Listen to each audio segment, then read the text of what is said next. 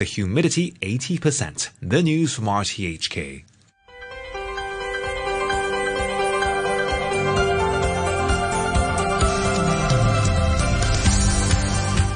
Good morning and welcome to Backchat. I'm Jim Gould and today's guest presenter is Kar Ha. Good morning, Kar. Good morning, Jim.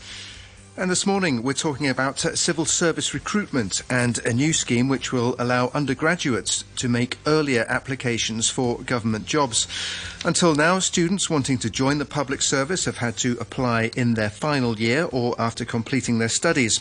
But in future they'll be able to do so in their penultimate year at university and will receive a conditional offer if successful in the recruitment examinations. The change, which aligns more with the private sector, comes amid a staff shortage and a high vacancy rate, with many staff having left the service over the past 3 years. Is the private sector now proving more attractive? What about job security? Will these relaxed rules help, and what else can be done to attract new talent into the government? After 9:45, we'll get an art critic's take on the reappearance of a giant inflatable yellow duck and friend in the harbour. Let us know what you think. You can leave a message here on our Facebook page. That's Backchat on RTHK Radio 3. You can email us at backchat@rthk.hk, or you can give us a call on 233 88 266. Joining us now on the line, we have Andrew Leung, a former Director General of Social Welfare and an international and independent China strategist, and also Roy Ying, co-chair of the Advocacy and Policy Research Committee of the Hong Kong Institute of Human Resource Management. Good morning to you both. Perhaps Andrew Leung, we can start with you. Hello, good morning. Good morning to you. Thanks very much for joining us. So how much of a help do you think this new scheme, this new change is going to be in attracting undergraduates into the civil service? Well, this is part of Hong Kong's battle for talent.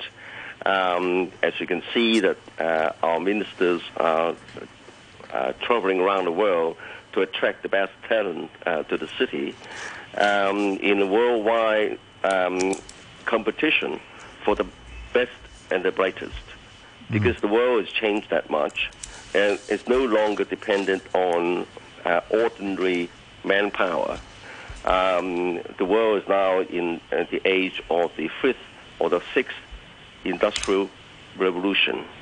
So there was a lot of high technology, new way of doing businesses, new way to educate the future generation of workers and talent, and hence this all-out battle. Now, as to how effective that is, let's not forget that the government, being a former civil servant, in our experience, the stability, the kind of course, career paths in the civil service, and Hong Kong civil service is very different from other governments. Admittedly, in recent years, the attractiveness of the civil service has gone down a bit with the competition with the private sector. But let's not forget that the private sector is not a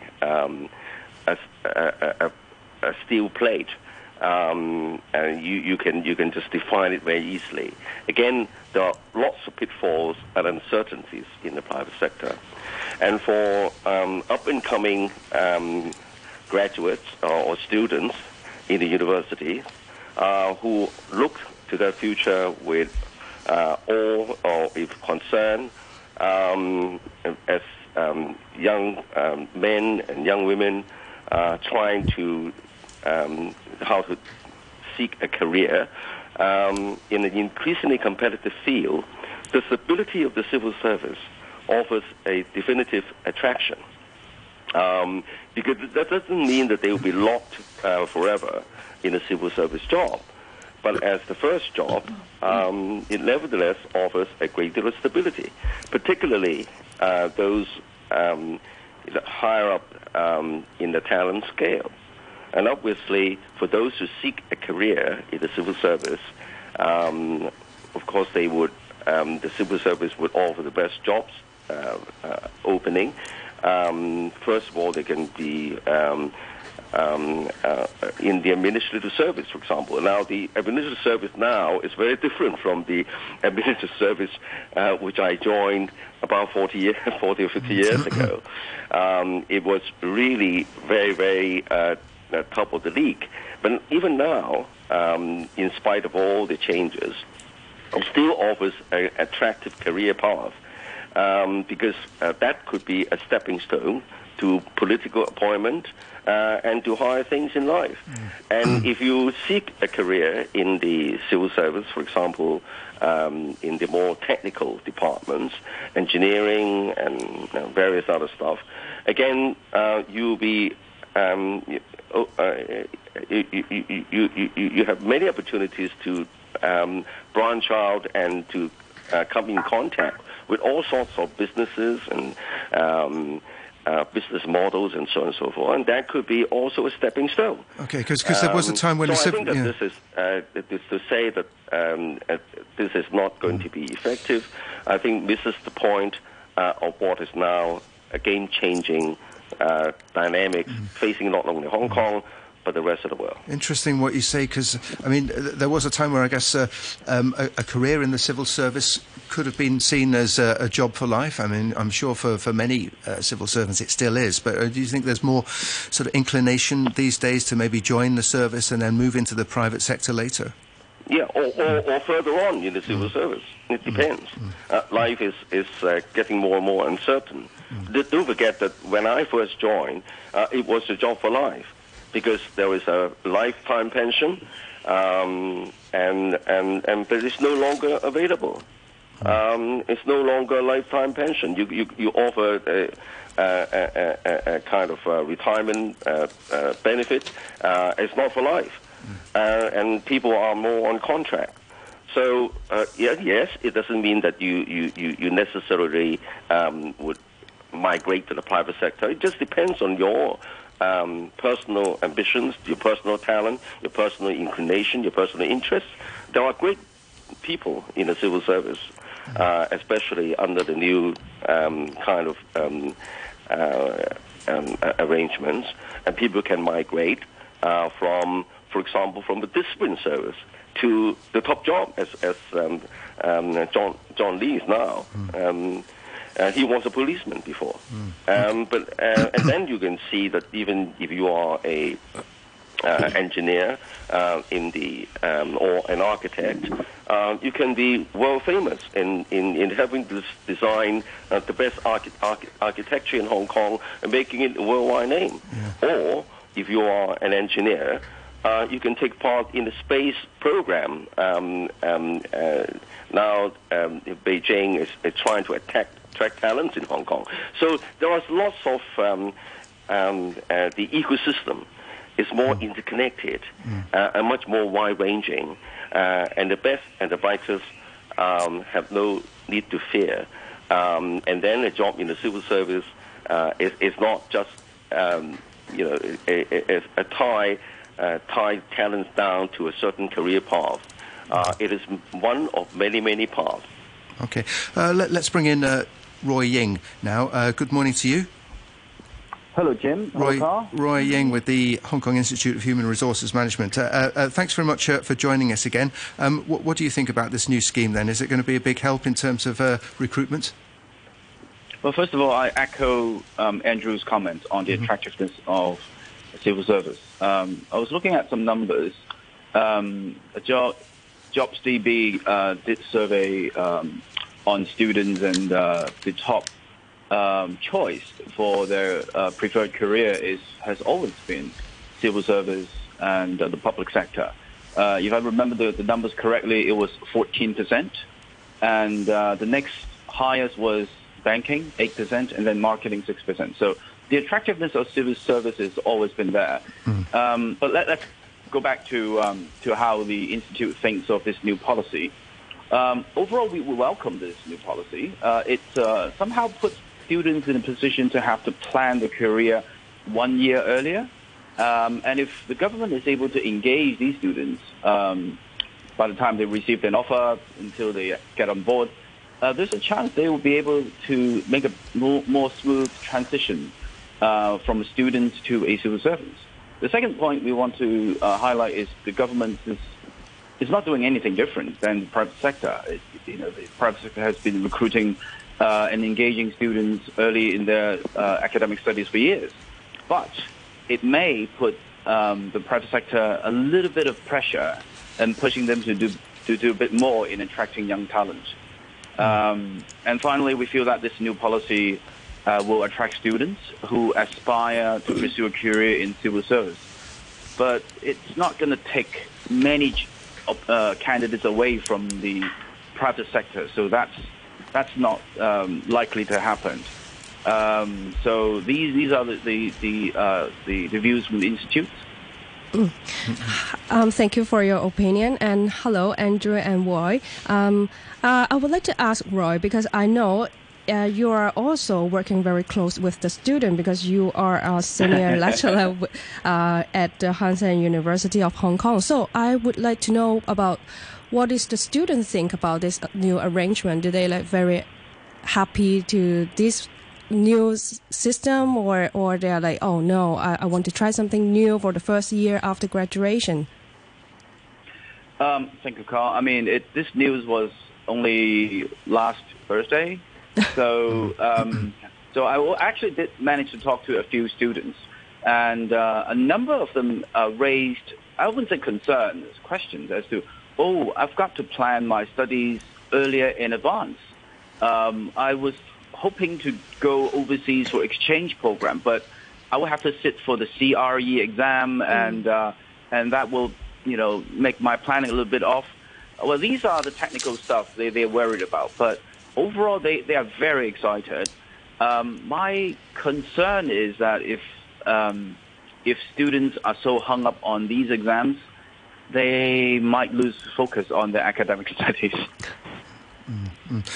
Just looking at a recent LegCo report on the attractiveness of the civil service. So as of last year, the total number employed was slightly down, actually, just over 176,000.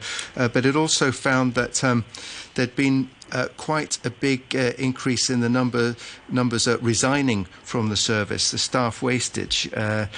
And those figures were 22% and 36% of staff wastage in 2020 to 21, 21 to 22. Why do you think it is that more people have been resigning from the service, Roy Ying? From the Institute, we took a survey last year. The name is actually quite strange. It's Great Resignation. It's not that great, actually. We found out that naturally lots of people migrated overseas. That was the main reason, because number of people actually dropped in Hong Kong. So that was the main reason. The other reasons that we found out was because after COVID, people were their lives changed. They're so used to remote work, hybrid work, flexi hours, and when they have to go back to the office, some of the private sectors are more flexible than the government. So it may be another reason why people decided to move on. And let's not forget, it's not that difficult to find a job over the last, so it puts pressure on the government in retaining talent and controlling the attrition. Yeah, of course. Hong Kong enjoys a pretty healthy job employment figure, and has done for many years. And just also, though, Andrew Leung, just looking at this report, it mentions obviously retirement and resignation as two reasons for a relatively high vacancy rate in the civil service. It also mentions the acceleration, perhaps, of the creation of new posts, which reminds me, I mean, it does take a long time to hire people into the service, doesn't it? I mean, do you think those procedures could be speeded up somewhat, made more efficient? Well, it depends on what kind of jobs. Well, for example, the discipline services, for example, in the recent recruitment drive, has made the process much simpler and also focusing on the essentials rather than tying down on the old type of criteria and make it more open to maybe the female gender, for example, for even disciplined jobs, and also mindful of the differences of their physical capacities and so on and so forth. But as far as so each discipline has got their own specific requirements. Now, coming back to the administrative service, which the AO grade, which has suffered, of course, quite a significant drain in talent. I remember when I first joined in 1973, I think, 71 or 73, I can't remember. There were 1,000 candidates, and only, according to that time, only 2 or 3 were chosen. So it's extremely competitive. So I went through 3 competitive exams, the written exam, first interview, second interview, final interview. Final interview, there was even a psychologist sitting at the back. The person who interviewed me, chairman of the board, is Trevor Bedford, who eventually went to the private sector and became the top boss in Hong Kong land.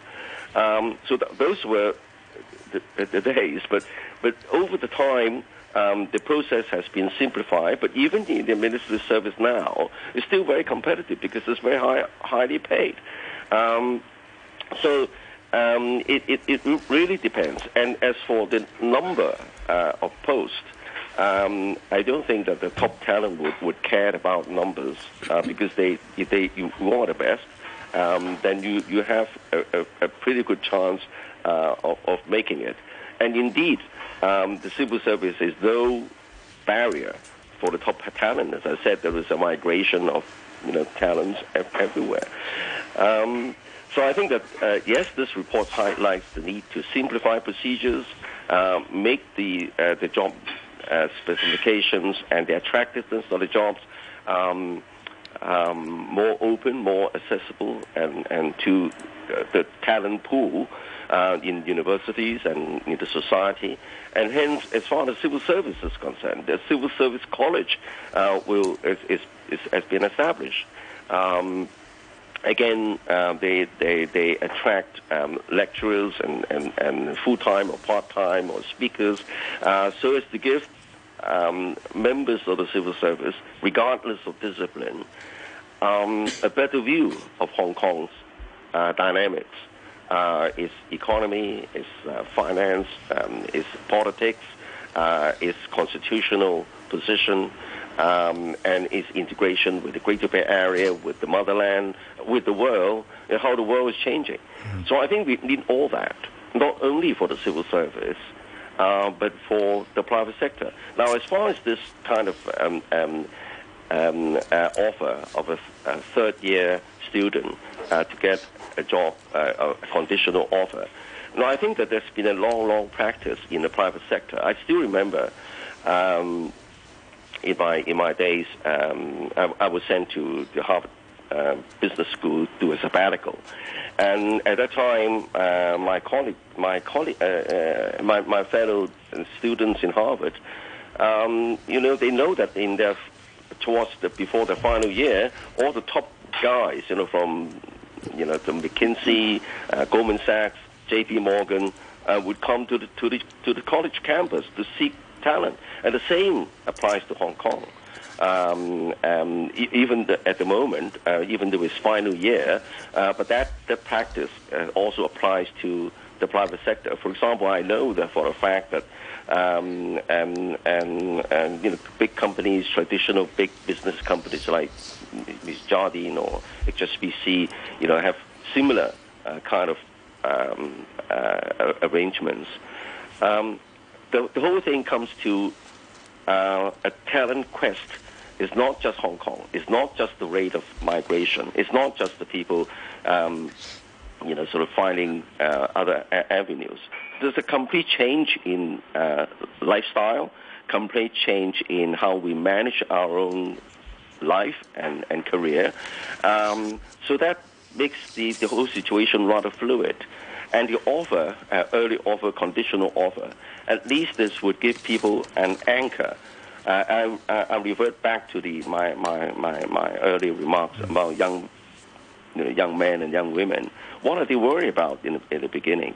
Of course, they know that they are not familiar with the job market. They're not familiar with the outside world. That they have all been in the education institution until now, and there was a fear, there was a concern, and then a conditional offer in the civil service would stabilize things. Particularly, you give them a year to plan, so they can plan around how they raise a family, how they want to buy a flat, how are they going to lay down groundwork for their future development. All this could be planned in advance. Okay. So I think that there is an attractiveness in the civil service to lower the criteria to the third year. After all, it's a conditional offer. Okay. Yes. And except from, for example, speeding up the recruitment procedure, do you think the government can do something to keep the talent in the pool, or like offering something like extra training, new system to them to get a higher position in the government, this kind of thing? Should we throw that one to Roy Ying first? Hello, Roy Ying. Oh, hi. Carl, I suppose you are referring to the government's effort in retaining existing the pool of civil service, correct? Keeping the people inside the government. I think the private sector has been able to target ex-government civil servants. Not just on the pay, because when you move along the career, civil service pay is very attractive at entry level. But when you move up the ladder, the middle management, top management, the private sector's pay and compensation starts to catch up and sometimes exceed. And in addition to pay and benefit, the private sector has been able to offer flexible working hours, a different corporate culture, different the preferred employer branding. These are what people look for these days. If the government wants to retain talent, I hate to use the word marketing, but if you look at employees as their customers, shouldn't the employers try to give them what they want, and so that they would retain in the organization? So these are my suggestions. You mentioned pay there, and the fact that the Hong Kong civil service is very well paid, particularly at the entry level. As we know, every year there is a pay trend survey of trends in the private sector, which is one of the factors in setting the civil service pay adjustment. Last year, I think it was 2.5% across the board, which was not exactly what the pay trend survey had recommended. This time around, the unions are asking for 5.1% across the board. Do you think it would be wise for the government to sort of bump up civil service pay a bit more this time in order to attract more recruits, or is it already at a reasonable level? I mean, I asked this as a civil servant myself, so I better declare an interest in this, of course. Yeah. Well, maybe I can come on that Andrew, one. Andrew, yes. Because civil service pay is decided by a well-established mechanism. First of all, it's based on a pay trend survey. I speak with personal experience, because before I became an AO, I was in the pay investigation unit.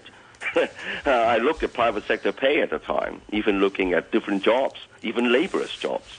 So looking at how they're paid, the conditions, and then, of course, compare with the private sector is not necessarily on par with the private sector because the civil service has got different attractions. At that time, there was the possibility of a lifetime pension. So things are changing all the time. The point I'm trying to make is that apart from pay, the civil service must gear itself to offering a greater attraction in terms of the kind of exposure, the kind of maybe opportunities to do different things. And that's precisely one of the problems facing the civil service, particularly in the administrative grade. In my time, we were really given a free hand because it was colonial government. We were dropped down from a helicopter to a very high level jobs in different government departments. Okay. So I went through a great variety of jobs. Yeah. I was dropped down. Well, at that time I wasn't an administrative officer, but I first started my job as in the agriculture and fisheries department. Okay, Andrew. Come to think of it. Andrew Lance, different jobs would. But I think nowadays there's a perception that in the administrative grade that their hands are tied, and then people fear that they can make mistakes. Okay. And that is a very, very serious problem. Andrew Leung, sorry, we're going to have to interrupt you there because we've got to take a short break for a news summary and a couple of announcements. We'll pick up on that point as soon as we come back. Stay with us. We've got a quick look at the weather, mainly cloudy with a few showers today, and the outlook is for more showers in the next couple of days. It's currently 30 degrees, humidity 76%, and the thunderstorm warning will remain in effect until 10:45 today. News summary with Ben Che. Police say they detained more than 20 people last night for breaching the peace and public order offences. They said they detained 23 people, 11 males and 12 females between the ages of 20 and 74. They said they were taken to the police station but were later released. However, police said they arrested one 53-year-old female for obstructing a police officer. The hospital authority says it has given 45 conditional offers to medical students or practicing doctors in Australia. It said its two-day recruitment event in Sydney last week attracted more than 200 participants. And Saudi Arabia has announced a further deep cut to its oil output as part of a broader deal by OPEC and its partner nations to reduce supply. Riyadh said it would cut output in July by 10%, its biggest reduction in years. I'll have more news at 10. Results of the Primary One Central allocation will be sent to parents by post using door-to-door delivery service. Parents may also receive the results via SMS or through the e-platform. If you made your choices of schools on or before February 5th, you will receive the Primary One registration form on June 7th or 8th. Follow the instructions to register your child with the allocated school. If you have not received the form by June 9th, please call the Education Bureau at 2832-7700. There are reasons to be happy everywhere you go in Hong Kong. Enjoy local and global cuisines and have fun along the way. Get immersed in the world of light, shows and carnivals. Joyful moments for all. Want to explore special bazaars? They are just around the corner. Pop culture? Victoria Harbour is our stage. Happiness is all around you. Come and join us. Taste the joy, share the fun. Happy Hong Kong. You're listening to Backchat. Call us on 233 88 266 and have your say. And welcome to back to Backchat with Kaha and me, Jim Gould. And this morning, in our main topic, we're talking about civil service recruitment in an increasingly competitive labour market. We have with us Andrew Leung, former Director General of Social Welfare and an international and independent China strategist, and Roy Ying, co-chair of the Advocacy and Policy Research Committee at the Hong Kong Institute of Human Resources Management. We're also now joined by by John Jie, who's Executive Director of Hong Kong Unison, an organisation which works with ethnic minorities. Just before we speak to Dr. Jie, let's hear again from Andrew Leung. I sort of had to cut you off a little bit earlier. You're making a point about the way the civil service operates and the AO system, administrative officer system, and so on. Yeah. Well, I think apart from pay and opportunities, there's also a need for life-work balance, especially for the female members of the workforce.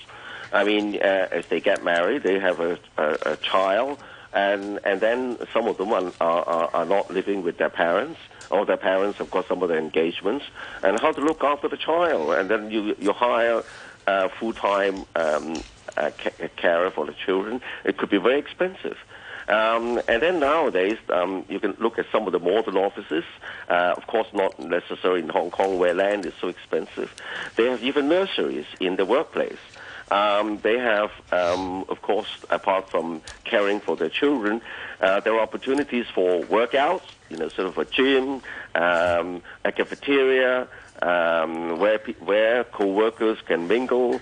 And of course, kind of off-work opportunities, volunteering programs that tie the staff together.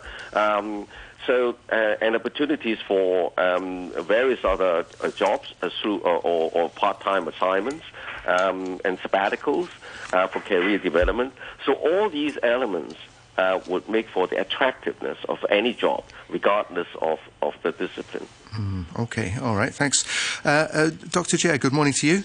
Good morning. John Jie, Executive Director of Hong Kong Unison. So we were talking earlier about the Hong Kong civil service, well-paid, a good degree of job security and so on. I mean, how attractive is working for the government, the idea of it among your ethnic minority clients? I'm happy that we're talking about this topic particularly. Just now, Andrew talked about work-life balance. The term is work-life balance. So start with work. If there's no work, there's no balance. Right. And apparently, when we are talking about ethnic minorities in Hong Kong, what the civil service is doing seems to be a really early competition with the business world. And it's a good thing, except that somewhat ethnic minorities' youth have been ignored in this package. They've been more or less entirely left out. Sorry, left out how? In what way?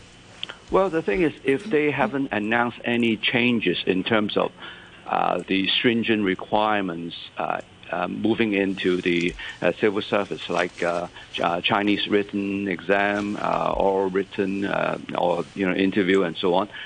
They have to, I think, refocus on the advantage of having ethnic minorities working in the government, rather than just having very stringent requirements. If they don't relax those relaxations, and I think. Many ethnic minorities in Hong Kong would not be qualified into getting into the government. So are ethnic minorities underrepresented then in the civil service at the moment? Definitely. If we say Hong Kong have 4% of ethnic minority, then I doubt it whether we have 4% in the government. So it's severely underrepresented. So you would like to see language entry requirements relaxed as an initial measure, or what? Well, I think some government departments, such as police force, immigration, correctional services, they do need different ethnic minorities to work, in the teams. And without ethnic minorities, I can just see how difficult it is to really function well. Let's say correctional services as an example. We have over 80 or even 100 different nationalities, people committed crimes in Hong Kong, and they're currently been in prison. So how could they communicate effectively without the help of different ethnic minority groups in Hong Kong? Okay, so I would like to ask this question to Roy or Andrew. So if, just like what John said about the language requirement, if the government is even like lower the language requirements for the student or for the people who want to join the government. So what will it affect the real like the candidates? Roy first. Well, yeah. From my end at the university, what we're seeing is that the private sector has now been more open to ethnic minority candidates. I see that a lot more ethnic minority students are able to receive interviews and offers as management trainees from big corporations. That hadn't really happened a whole lot a few years back. And so I do think the private sector are now seeing that the government is in the market competing for talent, and the private sector is now having to open the doors a little bit wider. Yeah, we were talking earlier as well about how the government is scouring the world. You know, the hospital authority's been in Australia looking for staff, and to UK earlier. Do you think, Roy Ying, that the civil service should be opening itself to more recruitment from overseas if necessary? Well, at least from an employer's point of view, what is the point of hiring a good candidate? I mean, if the person is able to do the job, is qualified, does it really matter where they come from, where they graduate from? I would argue if anybody who can do the job should get the job. And I do think the government is doing a lot more now.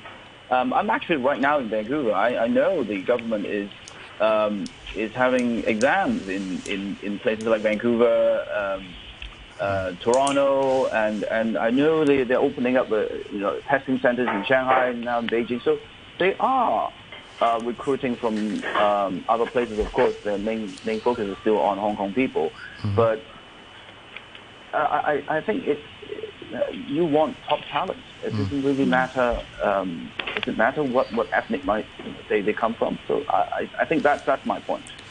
Well, I think that apart from filling posts and getting the people you want, there's an added imperative for Hong Kong as an international city to recruit around the world for the best talent. It doesn't necessarily mean that the talent from outside is necessarily better than those in Hong Kong, but at least you widen the pool, and then at the end of the day, it shouldn't be a one-size-fits-all, as with the language requirement. It shouldn't be just lowering or maintaining for all jobs, regardless of the job's content or the job's requirements. So you have a flexible language policy. In the same way, for recruitment, Hong Kong position as an international city, particularly this international position, is increasingly more important with our integration with the Greater Bay Area, with the motherlands opening up to the whole world, and Hong Kong is being seen as the key leverage. So that's why we should attract talents from around the world. Now, I think that this recruitment drive overseas should be institutionalized rather than just being a one-off because there are not enough jobs in Hong Kong. It's much more than that. It's to make Hong Kong long-term a much more attractive city. It's not just the talent. It's the culture. It's the different personalities. It's different lifestyle that make Hong Kong vibrate, as it were, as a very truly international magnet. So the more international the kind of manpower ecology becomes, the more attractive Hong Kong would be. Yeah, I echo what Andrew said. I mean, I grew up in Vancouver. I went to UBC. And a company called Jardine Matheson recruited me when I was year 3 to work in Hong Kong as management trainee. I mean, if they didn't come to the campus for recruitment, I would probably not consider going back to Hong Kong for my career. So, I mean, the government is just doing what the private sector has been doing for, what was it, 1994, for years, for decades. Okay. Just coming back to Hong Kong and the situation here. Dr. John Jia, apart from considerations about language requirements, any other steps do you think that the administration ought to be taking in order to attract more ethnic minority candidates? Well, I like the idea of flexibility just now. I think Andrew mentioned. I think if we look at language competence, definitely ethnic minorities youth in Hong Kong, they do have that kind of competence, except that we're looking at the wrong thing when the civil service was really focusing only on Chinese. We should be looking more for the strengths of these youth rather than the weaknesses. So if there are different languages which are important, then we should be really utilizing the strength. Right now, what I see is that ethnic minority youth are really the untapped resources in Hong Kong, and a great many of them told me that they would love to go to Greater China and Greater Bay Area and serve there. But if we are that stringent and restrictive, then if we're not opening up, then how can they serve the rest of the communities? Okay. All right. Well, a lot to think about there. Thank you very much to all three of our guests for joining us on the programme this morning. That was Dr. John Jia, Executive Director of Hong Kong Unison. We also heard from Roy Ying, Co-Chair of the Advocacy and Policy Research Committee at the Hong Kong Institute of Human Resources Management. And thanks very much to Andrew Leung, former Director General of Social Welfare and an international and independent China strategist. 95 years of public service broadcasting. Stay tuned with Hong Kong. Hello, audience of RTHK. I'm Paul Chan, the Financial Secretary. This year marks the 95th anniversary of RTHK. I wish RTHK every success in starting a new chapter for public service broadcasting. 95 years of public service broadcasting. 95 years. Stay tuned with Hong Kong. And for the last part of this morning's programme, we're turning our attention to something completely different, an entirely different topic. And this is the soon-to-be reappearance of a very large inflatable yellow duck in the harbour. This time around there's going to be not one but two of them. The rubber duck was last seen 10 years ago in 2013. To talk about this and the artistic merit thereof, we have with us on the line now Enid Choi, who's an arts editor of the South China Morning Post. Enid, good morning to you. Good morning. Thanks very much for joining us. Hard to believe, actually, it was 10 years ago that the last time the duck was here. 10 years have passed since then. Flies, right? Do you both remember it? Yes. Yes, right. I remember it. That's right. Yeah. So, I mean, obviously, it's generated a lot of excitement again this time around. What's your take on it? Well, I mean, the arrival of double ducks is obviously all part of the campaign to make Hong Kong happy again, right? Mm-hmm. And in fact, it's not just two double ducks. It's not just the two ducks sitting in the harbour from June 10th. There will be, for example, 5,000 rubber ducks. What? 5,000? 5,000 rubber ducks in defiance of the government's plastic reduction campaign, obviously, that will be laid out at the feet of the big Buddha on Lantau Island as some kind of bath-themed offering. And the Admiralty MTR station will be covered in duck decorations as well. So all in all, Hong Kong will be properly immersed in ducks, which goes along with the supporting organization, the Hong Kong Tourism Board's own Happy Hong Kong campaign, a campaign aimed at lifting the spirits of Hong Kongers after 4 really hard years. Yeah, only by listening, like the ducks will come back to Hong Kong and make me like very excited already. Because like last time, like 10 years ago when I was a student, and then I remember the scenes like I went to TST, Tsim Sha Tsui, to like look at it and then take a lot of photos. I don't actually remember if I still have the photo anyway. So, and I also know about this time we will have the parade, right? The duck. Yes. Yeah. What is that about? I haven't actually looked up the details of the parade, but there'll be actually quite a few events around town, including also a side exhibition, I think sponsored by Henderson Land, and also a lot of merchandise that will be sold, including ducks made of wood and so on. And part of the proceeds will be given to charity. I'm curious, though, Ka, whether you feel the same way this year about the ducks? Yes, I believe I will, because I will try to even ask my friend who I went to see the duck 10 years before to go together. Okay. Yeah. Because what I find really interesting about this whole exercise is the very diverse views on the ducks, which not a lot of people have seen yet, because they're going to be officially unveiled on the 10th. But like with so many things in the world now, the opinions are very divided, and that's, I mean, people often ask me, how can this be art, right? I mean, to me, a cultural icon that creates debate is it's interesting art. And I did a box poll among friends this past week, and some friends said exactly what you said. It doesn't cost us any money, and it brings us happiness. So, why not? And other friends are a little bit more cynical, perhaps. And given the dire news in the world today and in Hong Kong recently, when the whole city is in shock after hearing the double murders in Hollywood Plaza last week.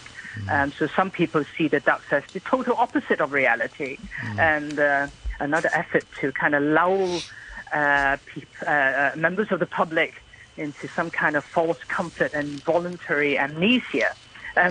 In fact, I mean, the artist himself said something along that line, saying, Double Duck emphasizes friendship and getting connected. Art can open your eyes, spark up your soul.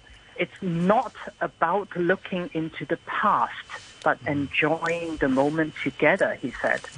This was the Dutch artist Florentine Hoffman, the Dutch artist Florentine Hoffman, yes.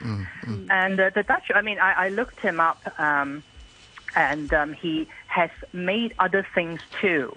He has made a lot of other giant animals.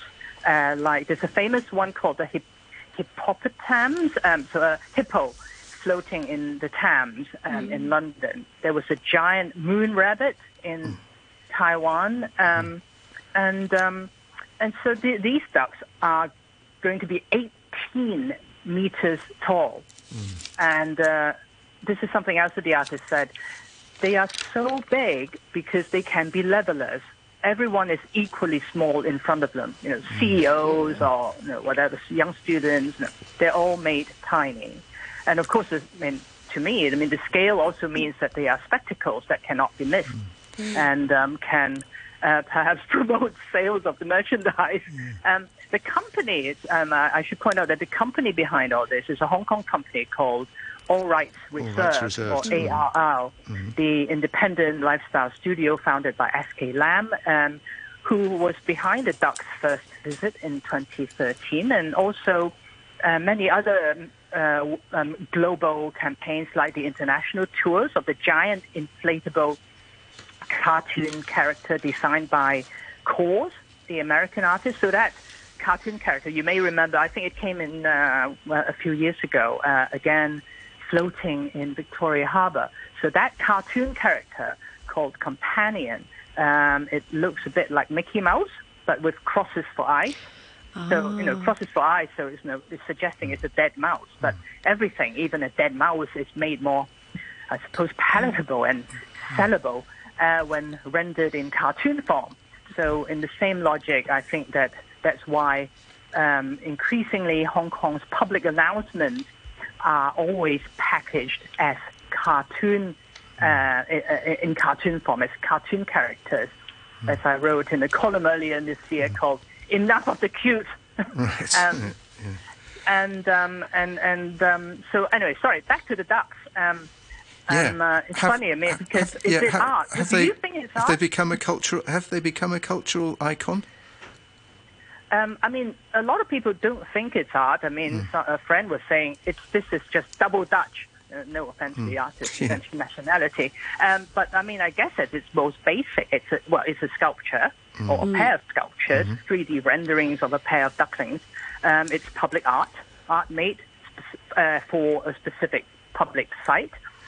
The artist can be seen as a descendant of Dada and pop art. I mean, think Marcel Duchamp with his Urano and Andy Warhol, and Hoffman's equivalent of the daily object turned into art. The soup cans of Andy Warhol are the giant cartoon animals, and he has also said, Hoffman, that he wants his sculptures to be gathering points so that people can gather around them. I mean, legally, no doubt, in the real world, and not just virtually, so that in that sense, he's making so-called relational art as well, where art is the catalyst of social interaction.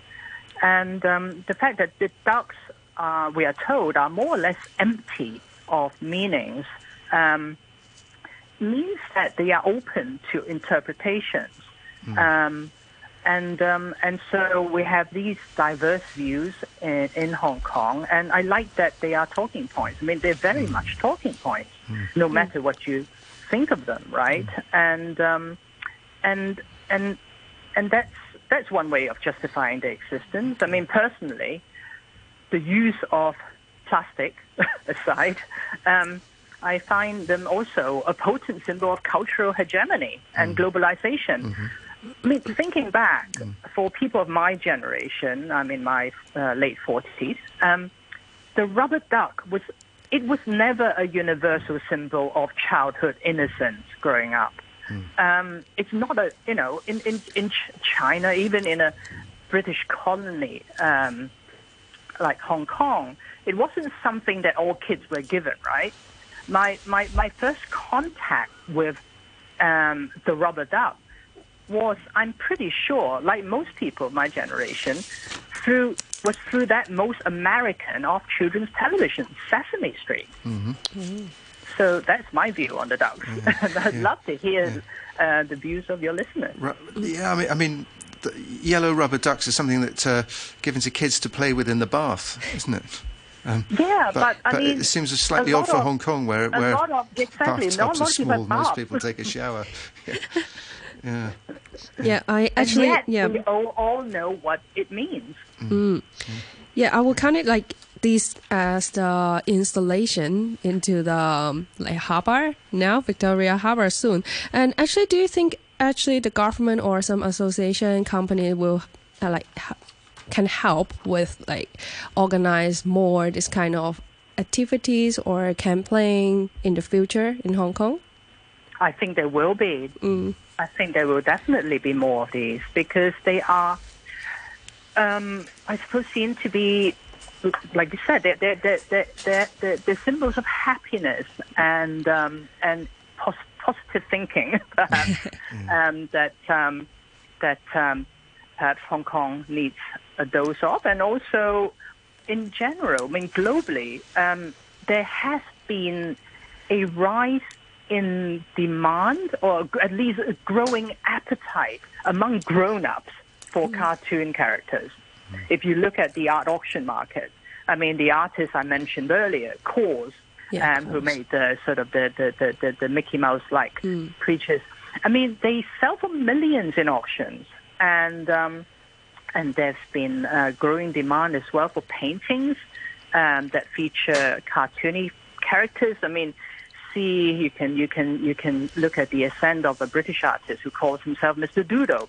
So there's I suppose, an argument that because there's so many big problems in the world right now, people crave escapism, and also wealth has been transferred into younger hands. So the wealthy in general are becoming younger, and we've certainly seen that at work in the auctions market. Okay. And they buy a lot of these, naive, harmless, or some would say childish art. Enid, I'm going to have to stop you there. Thanks very much for speaking to us on this morning's programme. We're almost out of time. That's Enid Choi, Arts Editor of the South China Morning Post. Thanks to our listeners. Thanks to our co-host, Kar Ha. Thank you. And to our producer, Raphael. Stay with us. We've got news summary coming up, followed by The Brunch.